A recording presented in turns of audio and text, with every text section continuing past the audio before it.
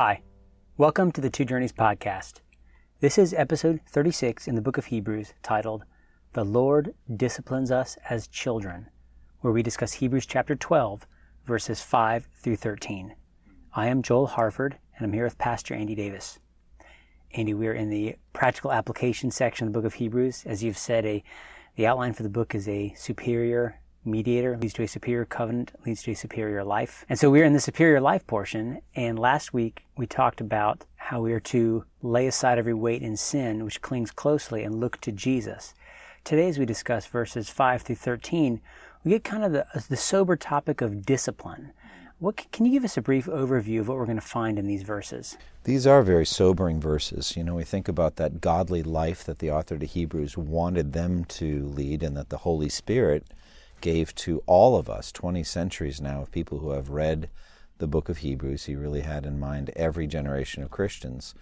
The godly life, the life of faith, is going to also be a life of fatherly discipline from the Lord. We are going to need to be disciplined because of the relentless pull of the flesh toward the temptations that the world and the devil are applying to us. We are going to stray, sadly. We don't need to. We're not slaves to sin. We don't ever need to sin, but we will. And when we sin, sometimes the Lord is going to need to bring discipline into our lives. And so this is really a timeless warning chapter for us to respond properly, to expect the Lord's discipline and to respond properly when it comes. For the sake of our audience, I'm going to read verses 5 through 13. And have you forgotten the exhortation that addresses you as sons? My son, do not regard lightly the discipline of the Lord, nor be weary when reproved by him. For the Lord disciplines the one he loves, and chastises every son whom he receives. It is for discipline that you have to endure. God is treating you as sons. For what son is there whom his father does not discipline? If you are left without discipline, in which all have participated, then you are illegitimate children and not sons. Besides this, we have had earthly fathers who disciplined us, and we respected them. Shall we not much more be subject to the Father of spirits and live? For they disciplined us for a short time, as it seemed best to them. But he disciplines us for our good, that we may share his holiness. For the moment, all discipline seems painful, rather than pleasant, but later it yields the peaceful fruit of righteousness to those who have been trained by it. Therefore, lift up your drooping hands and strengthen your weak knees, and make straight paths for your feet, so that what is lame may not be put out of joint, but rather be healed. So my first question to you is, what is verse 5, which is where we started, where he says, and have you forgotten the exhortation that addresses you as sons? How does verse 5 relate to verse 4, which talks about, in your struggle against sin, you have not yet resisted to the point of shedding your blood? Well, he's assuming that the followers of Christ here, these Jewish professors of faith in Christ, are having a struggle against sin. And we can just stop right now and say, if you're not a Christian. Okay, Romans chapter 8 makes it very plain. The Holy Spirit, the indwelling Spirit, will dress you for battle and lead you into battle every day against your sin. And if that's not going on, if you're not being led by the Spirit to mortify the deeds of the flesh, you are not alive spiritually. You're dead. And so they are battling against sin, but they have, it seems, also forgotten that God chooses providentially to bring hardships into their lives that chastise them and discipline them in reference to their sin. And so he needs to address them concerning this, because I think as he looks at the afflictions they're going through, the difficulties they're going through, he thinks it's reasonable to assume some of it may be fatherly discipline. We don't know that all of it is fatherly discipline, but some of it may be. And so we'll talk about that, I think, in this podcast, and how do we know the difference? How do we know when we're just suffering because we're in the world? And how do we know when something actually is fatherly discipline? But he's bringing up their struggle against sin and then God's discipline, and honestly, they're two of the same aspect. A struggle against sin, God getting involved too through fatherly discipline. And what do you make of this word exhortation? And have you forgotten the exhortation? It's almost like the fact that discipline exists should encourage us? Yes. But it's really remarkable, again, the view that the author to Hebrews has of the Scripture is remarkable. And he says it very well for us. The Word of God is living and active chapter 4. Then earlier in chapter 3, we saw, so as the Holy Spirit says, today if you hear his voice, do not harden your heart. So the Holy Spirit is saying that to you right now as you read Psalm 95 there in that context. Here it's Proverbs 3, and your Father is speaking to you when he says, my son. So it's really remarkable because if you read Proverbs, it's the advice of a human father, maybe Solomon, given to one of his sons or all of his sons, saying, my son this and my son that. And so here's this human author to the Scriptures writing to his maybe late teenage son, because he addresses some pretty serious issues there in Proverbs that are not for children. So he's addressing his growing son. But the author to Hebrews is like, no, it's flying above all that. Your almighty heavenly Father is talking to you, all of you Christians, through Proverbs 3. It's quite remarkable. And he uses the word exhortation. This is an exhortation, which is how you should respond to fatherly discipline. He's exhorting you concerning your response to the discipline. Yeah. As he begins the quote, he says, my son, do not regard lightly the discipline of the Lord, nor be weary when reproved by him. So what are these two opposite errors that he exhorts them not to do? And then can you explain kind of how each of them would play out in someone's life? Well, it's a very good question that you ask, and it's good to see that. There are two opposite errors right here in the text. Very different. The first is to make light of the Lord's discipline, to blow it off, to think of it as a light thing. The way that would work is because discipline, fatherly discipline from God, has to do with providence, has to do with things happening in your life. Discipline always has to do with something hard, something difficult that comes into your life. In this case, it's intentional. It's not accidental. The Lord is bringing it to you because of your sins. Specifically because of your sin nature or something you've done, he brings a discipline into your life. And so it's a providential crossing, something that happens that you would not choose. You would not want it. It's bringing pain into your life. It is painful. He'll say it, no discipline is pleasant, but painful. So he's brought some painful providence into your life. But you don't know, is it discipline or is it just living in this world? How can we know? So let me pause right now and try to answer that question. The way I would answer that question is, anytime something painful happens to you, you should turn it up to God in prayer and ask him, am I being disciplined for sin? Every time. Now, it's different if you're going to another brother or sister and they're going through a painful trial. That's a whole different matter. You don't want to be Job's friends. It's like, all right, come on out with it. What's the secret sin? There must be something you're doing. That's what Job's friends did. That's not what we should do with each other. Although I think a pastor can do it generally, like I'm doing right now in this podcast, generally teaching the whole church about it, that whenever you are suffering, you should ask God, am I being disciplined for sin? So that's, I think, a good procedure. Ask the Lord and then listen to what the Spirit says. In any case, these folks were just, I think, not even thinking it was a possibility. They were just living their lives and they were hurting and hard things were happening. Or maybe they thought, maybe I'm being disciplined for sin, but like, nah. And so they're making light of it. They're not taking it seriously.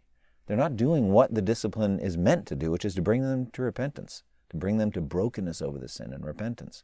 So that's the first negative possibility with discipline, was to make light of it. And I actually think that's the normal state for American Christians that I know. Hard things happen to everybody. And people just say, bad things happen. Bad things, and they hurt, and they're Tough luck. sad, and they just go to bed. And they wait it out, and they miss the lessons. I think even if you have a strong view of God's providence, you might just say, it was the Lord's will. It was the Lord's But you're will. not thinking, well, is there a reason? Is he trying to teach me some tough lessons here? For sure. And so they make light of it by, I think, first and foremost, prayerlessness. They don't ask God, am I being disciplined for sin? They're just making light of it. So that's the normal state. And so I would just urge you as a hearer of this podcast, if you're going through a hard time, do this for yourself. Just ask the Lord, search me, O God, and know me. Psalm 139 is a great verse on this. 23:24, Psalm 139. Search me, O God, and know my heart. Try me and test me and see if there's any offensive way in me and lead me in the way everlasting. That's how you do not make light of the Lord's discipline. But then the flip side is to get crushed by it. To think this is God and he hates me. He's against me. He's trying to destroy me. He's casting me off. I have no hope. I'm such a wretched, horrible sinner. There can be no forgiveness for me. And so you're just crushed and emaciated and stripped of all energy, and all hope is gone. And that's the opposite error, and that's wrong too. Do not lose heart or be discouraged, be crushed down by the Lord's discipline. Not at all. Kind of reminds me after the sin of Ai, the sin of Achan, which Joshua didn't know was the sin of Achan, but they had lost that battle, the second battle, And he's on his face. He's on his Why, face. God, why? It's like, get up. Israel has sinned. Don't get wiped out. Now is the time for action. And so, for me, I think the issue here is to be energetically dealing with our sin and know that all discipline leads to repentance. Now, at this point, I want to stop and point you toward a resource that's been tremendously helpful to me, and that is Thomas Watson, a Puritan who wrote on the nature of true repentance. And he says there are 6 elements of true repentance, and they are sight of sin, so you can see it; sorrow for sin, you're grieving over it; confession of sin, where you tell God what you did; shame for sin, where you have a sense of burning in it; hatred of sin, where you are repulsed by it and you hate it with every fiber of your being like Christ would; and then turning from sin, so forsaking it, turning away. Those 6 elements, those are together the nature of true repentance. You should think all discipline should lead me to that. That's huge. I think you're right. Most people do take lightly the discipline of the Lord. But when you put those there, you see it's a weighty thing. Yeah. Well, let's talk about, for a minute, just what could be discipline. And I talked about it in general a moment ago. Anything that you don't like, anything that hurts you, anything that you would consider what we would use in a more mature language, adverse providence. Providence that crosses you, that is not what you would have chosen for yourself. But look at it this way. Everything is fair game. Everything. Anything you value in this world, and that includes people, yourself, your own health, your physical health. It involves your loved ones, your spouse, your children, your parents, brothers, sisters, friends, any human being that's important to you. And I think that's all the more if you're in a position of leadership, like David was a king. Remember how he sinned with the sinful census, and his own people suffered with a plague as a result. So that can happen. Also, any possessions, any privileges, a job, any kind of responsibility you may have, your house, your car, anything, all of it belongs to God. All of it. And it's all fair game. And that's scary. And I actually think we should fear the Lord's discipline when we sin. We should fear what God will do if we sin. What reason does the author give us for not being weary when reproved by him in verse 6? Well, because the text says the Lord loves those that he accepts as children, and he chastens them. So it really is a display of the tender affection of God for us. We may not see it that way, but if this is true, and I think it is absolutely true, it's right in the text, God is loving you by disciplining you, then you can see the weight and the truth of my assertion based on Romans chapter 1, where it says, but God gave them over to a depraved mind to do what ought not to be done. He said God gave them over to sinful desires. I think that in this world, the worst thing God can ever do to a human being is to give them over to sin. In the next world, the worst thing he can do is to send them to hell. And the one leads to the other. So in this world, there is nothing worse that God can do. And you think about what I'm saying then, that means that could be a life of full prosperity, success, in every respect, honored, wealthy, successful, and healthy, but God has given you over. There's nothing worse that could be for you, nothing worse, because all those things will eventually be taken from you in death, and then you'll go to hell. So for me then, conversely, the best thing that God can do for us in our sins is this, to discipline us like a loving Father. So we just need to see it as like, God's not giving me over. He's fighting my sins. And he's calling on me to fight too. So I think that's it. I love how you brought up Romans 1 and God giving them over, because at the end of verse 6 it says, he chastises every son whom he receives. So that receiving will be the opposite of him giving you over. Yeah. So if he's casting you out, then he might delay punishment, not discipline because he's going to send you to the fire of hell. But if he's receiving you, he's going to purify you, which is painful. It's the pruning. I think we talked about that on a previous podcast. It's the equivalent of Jesus pruning the vine. Absolutely. And it also shows just the importance of our own memory, the importance of history. God disciplines us so that we'll remember and not do it again. We're supposed to remember how painful it was. Remember what it was like think about David and all that he went through after the sin with Bathsheba. And he remembered it very clearly. And it was a strong message to him concerning the way he had lived his life. So God means for it to be painful. He means for us to remember it and to learn from it. But it's also temporary. It doesn't last long. He scourges us. There's strong words here. He scourges or chastises. He stretches you out and gives you a whacking on the back. Spiritually, metaphorically, it's painful. But he's displaying love toward you. What attitude are we supposed to have in this? He says, did you have to endure it? He says it is for discipline you have to endure. God is treating you as sons. So how do we properly receive this discipline from the Lord? Well, what I said earlier is the number one thing, is the 6 elements of repentance. Do that. Okay, see your sin and hate it and confess it and turn from it, all that.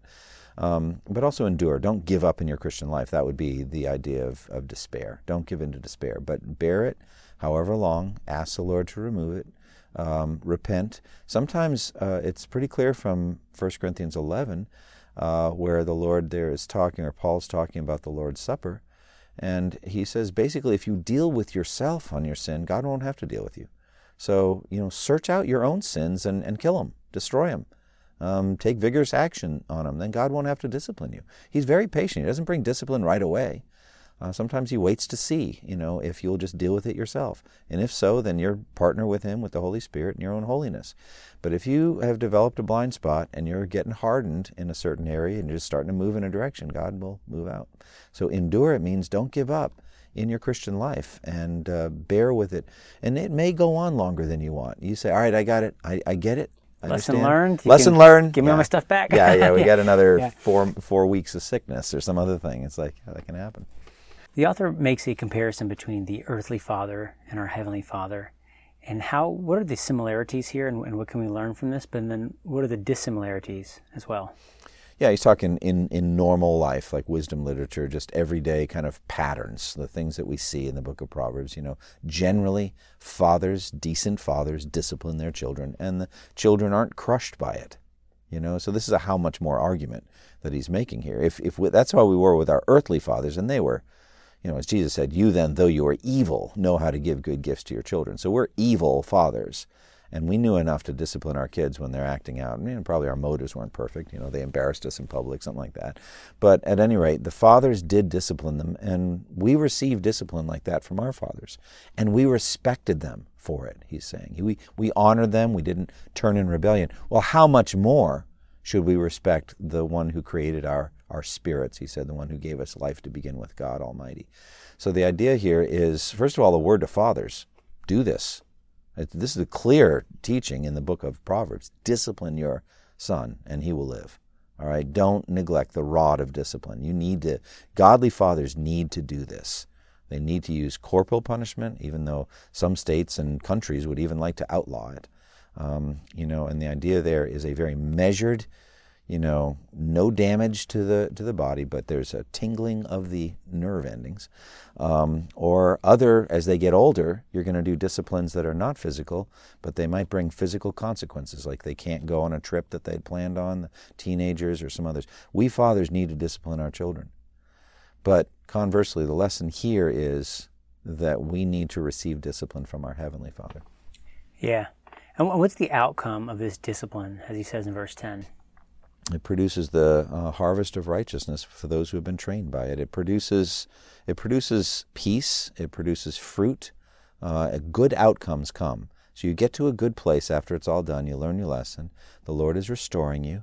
He's healing you. You think what he did with Job, right? He brought a lot of disciplines in Job's life.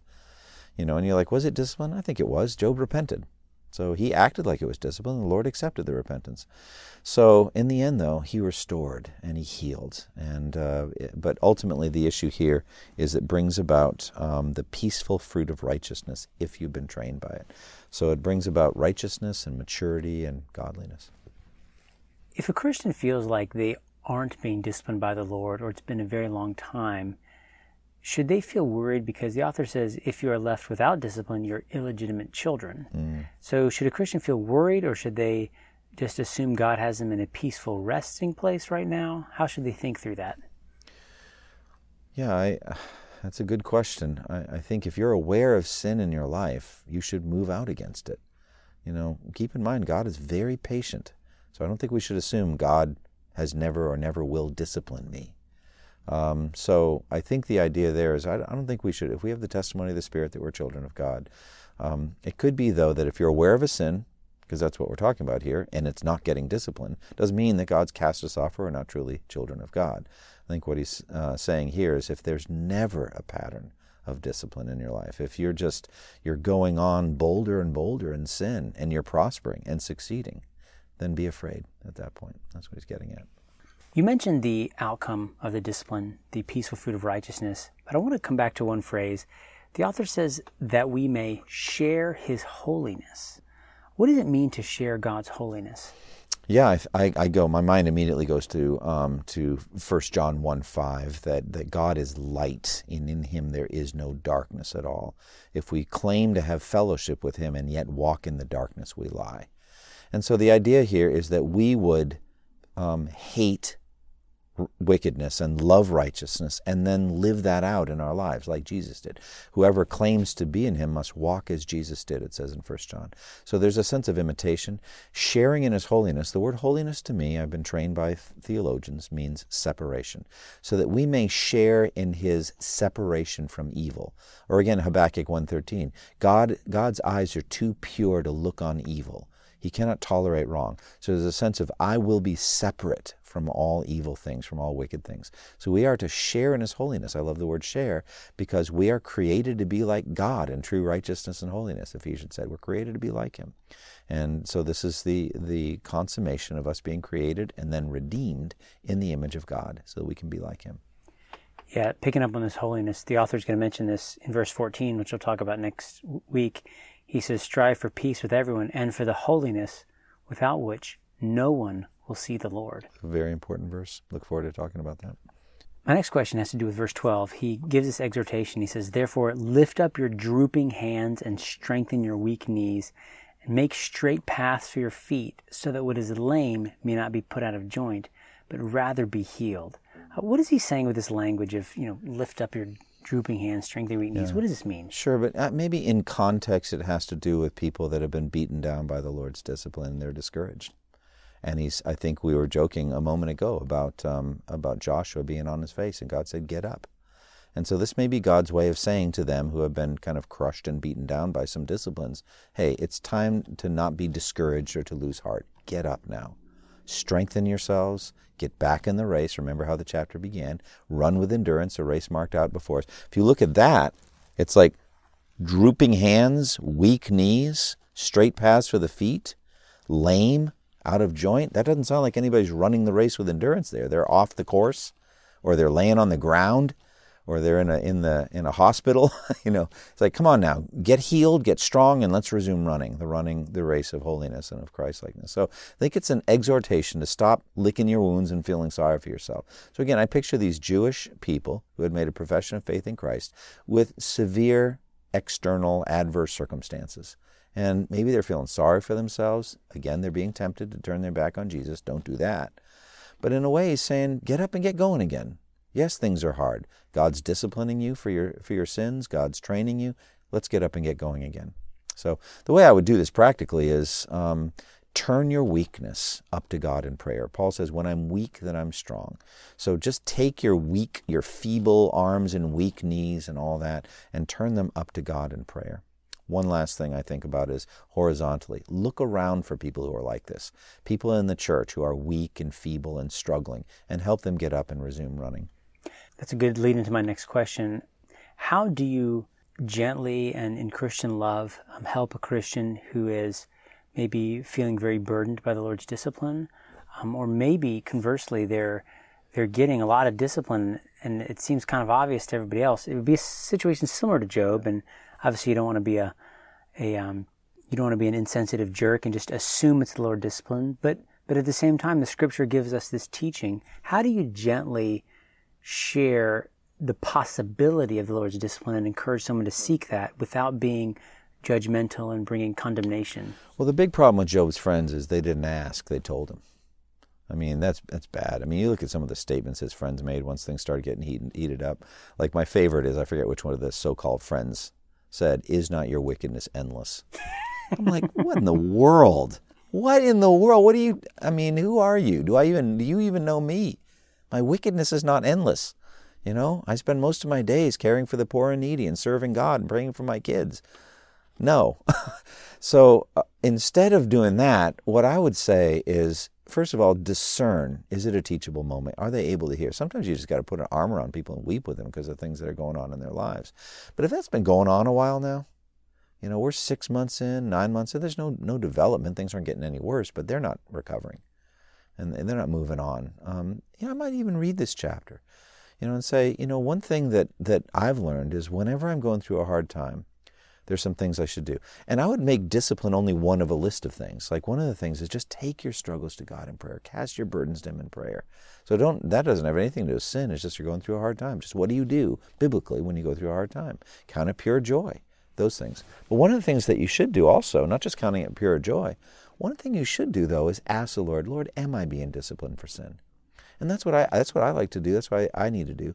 And I would encourage you to do that too. I don't see any sin in your life, brother. I'm not seeing that. But I'm saying something that you could do. Ask the Lord to search you and show you if there's something. Yeah, that's really helpful.